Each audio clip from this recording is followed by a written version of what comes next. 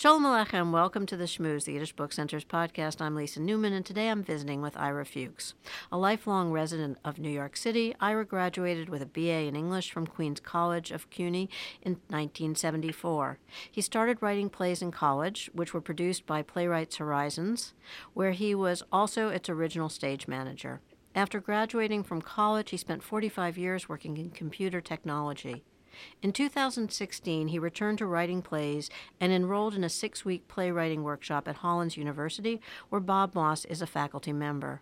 One assignment was to write a full-length play in 3 days, based on a news article published that day. In the New York Times was a story about the discovery of an escape tunnel in Ponar, death pits outside of Vilnius. Welcome, Ira. My pleasure to be here. So the play that you wrote is based on a story you read in the New York Times, and it's now in production, and it's slated to open March 11th at the theater at St. Clement's in New York. I wonder if I could read from the lead paragraph of that New York Times story and then ask you what drew you to the story and how it led to the staging of the play. Certainly. Okay, so it opens with, and I remember reading this story as well. It was quite compelling. A team of archaeologists and map makers say they have uncovered a forgotten tunnel that 80 Jews dug, largely by hand, as they tried to escape from a Nazi extermination site in Lithuania about 70 years ago. So tell me what drew you to that story and how it led to this play. So the course that I was taking at Hollins University was entitled First Drafts, and I literally had to write 6 plays in 6 weeks, where we get our prompts on Thursday, and I had to turn in a play, pretty much a full-length play, on Sunday. And the second assignment was to find an article that day in the news. And when I opened up the Times and I saw that, I literally was shocked. I had shivers going up my back because I realized I wasn't going to be able to walk away from that. This is a case where the world chooses you. You don't make your own choices about what's going to happen. As much as we like to think that we have free will, often we don't. And I knew I wasn't going to be able to write anything except a play about that. And so over, 2.5 days, 72 hours, I feverishly tried to learn whatever I could about digging a tunnel, about Vilna, about its history, about these people, and at the same time write something. Of course, everything that I wrote in that feverish 72 hours, was a fiction. But what's interesting is that there's at least 7 scenes in the final play that showed up in the very first original draft. So I find that particularly interesting. Yeah, I was going to ask you, how far does the resulting play stray or evolve from that first draft?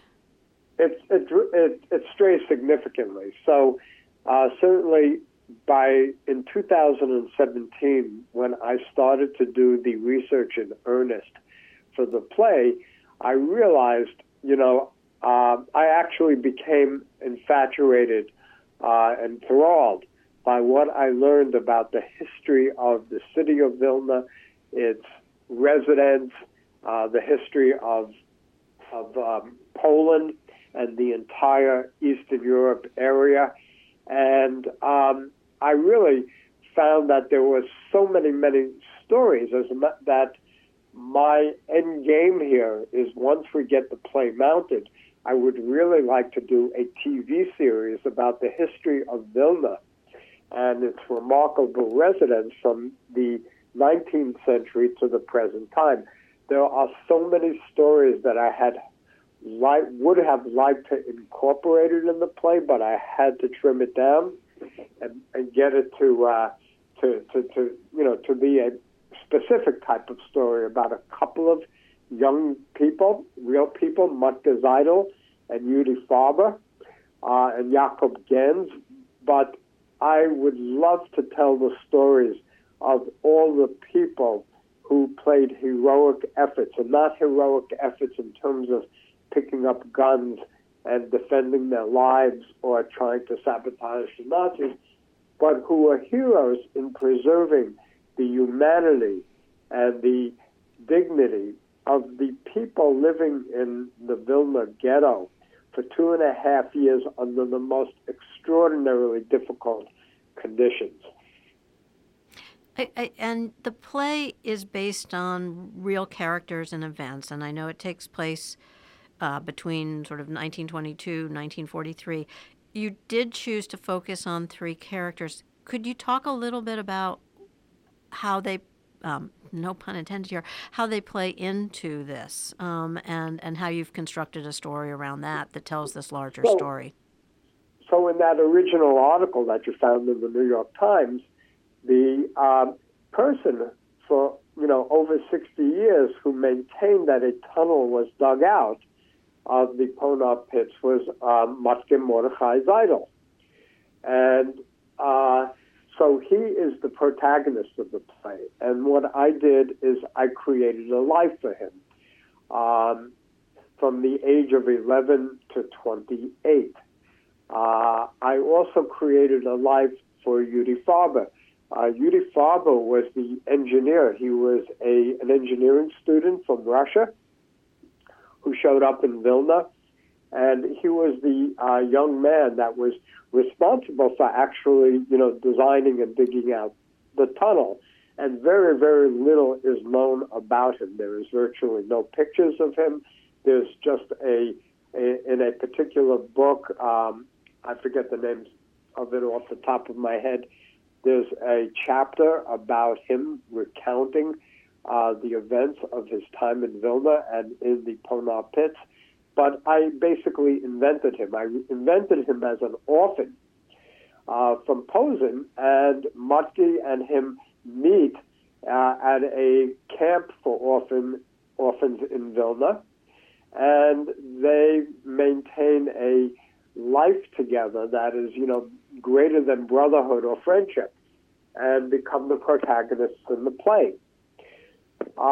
There were lots of other characters that I had incorporated, and I ended up having to remove them because the play, in its original first draft, not the draft that I did at Hollins, but when I did a significant rewrite at the end of 2017, I had 3 acts.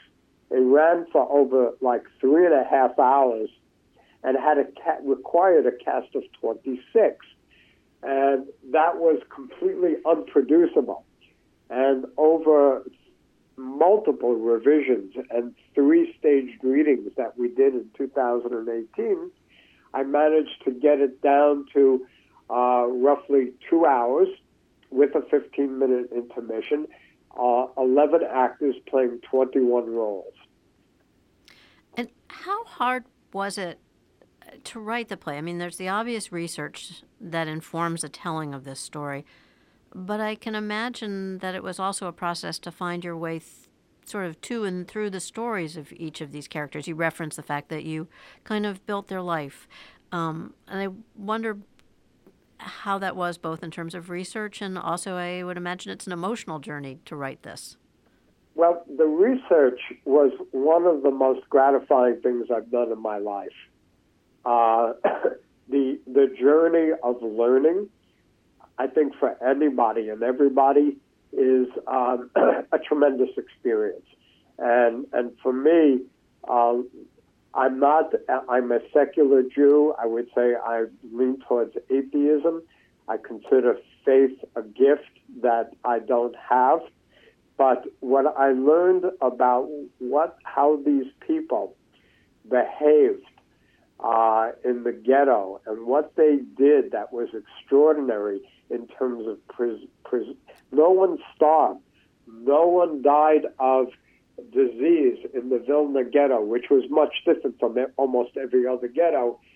That's what made me proud to be a Jew, is the behavior of these people. Now, interesting enough, I always found that I was emotionally detached. There were a couple of scenes where I wrote as I was writing them. I found myself tearing up. But overall, I was able to write some of the most difficult scenes from an abstract place. And what's very interesting is that these scenes elicit some of the most emotional responses from an audience.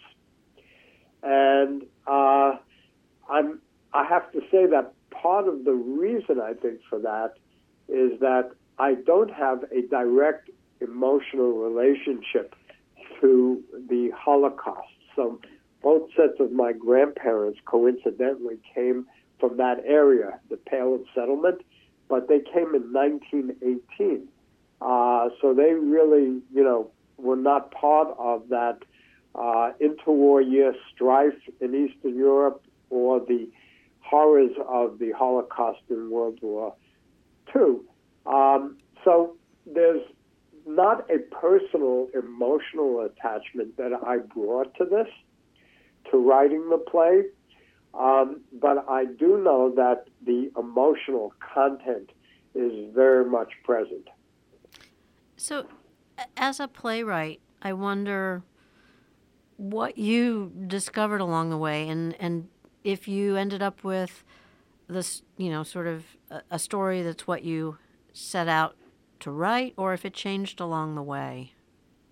Well, you never really know what you're going to write, literally from scene to scene. And that's the incredible revelation of writing in the first place, is what comes out of you. And you really never know what that is. And I'm always amazed at how this all shows up. But one of the things that I have been confronted with as a result of writing this play is the constant question of what would I do? So all of these people were tested. They came to know what their core was by their responses to a continuous and ongoing horrible persecution.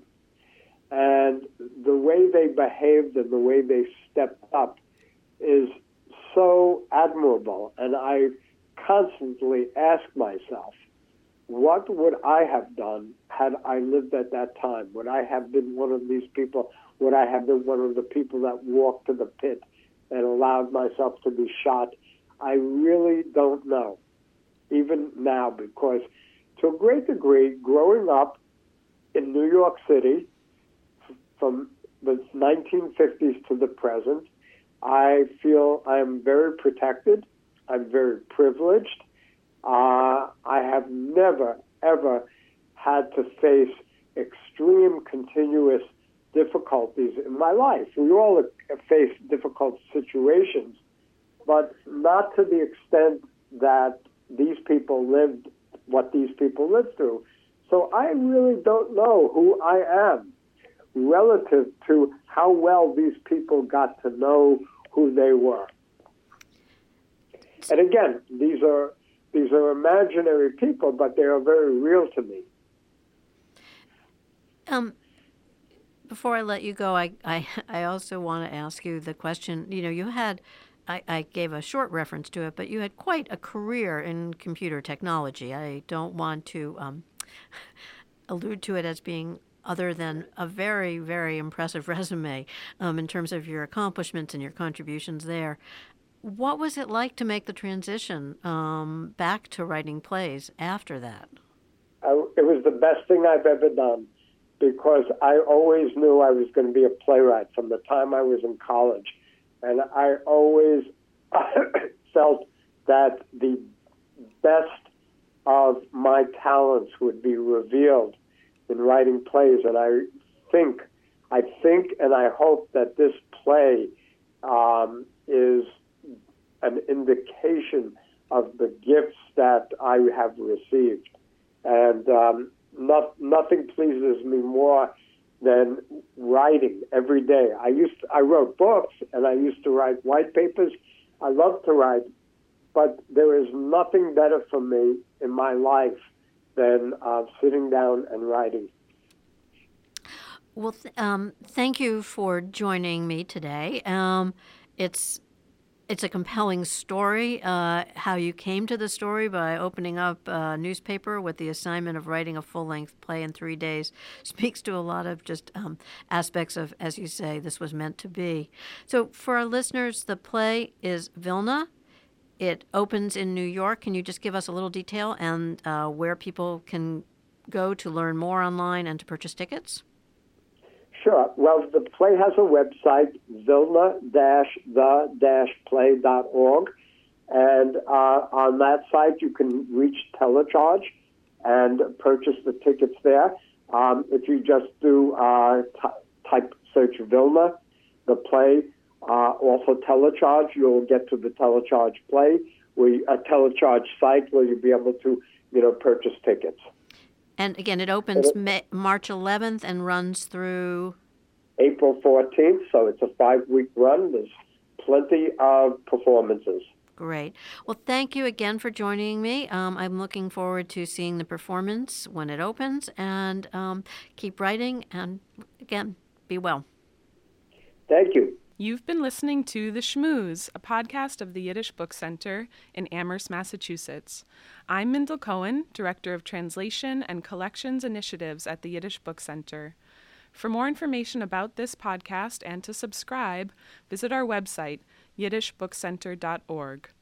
While you're there, I recommend listening to episode 196, Discovering and Translating Yiddish Writer Yente Mash, where translator Ellen Cassidy discusses the life and work of Yente Mash.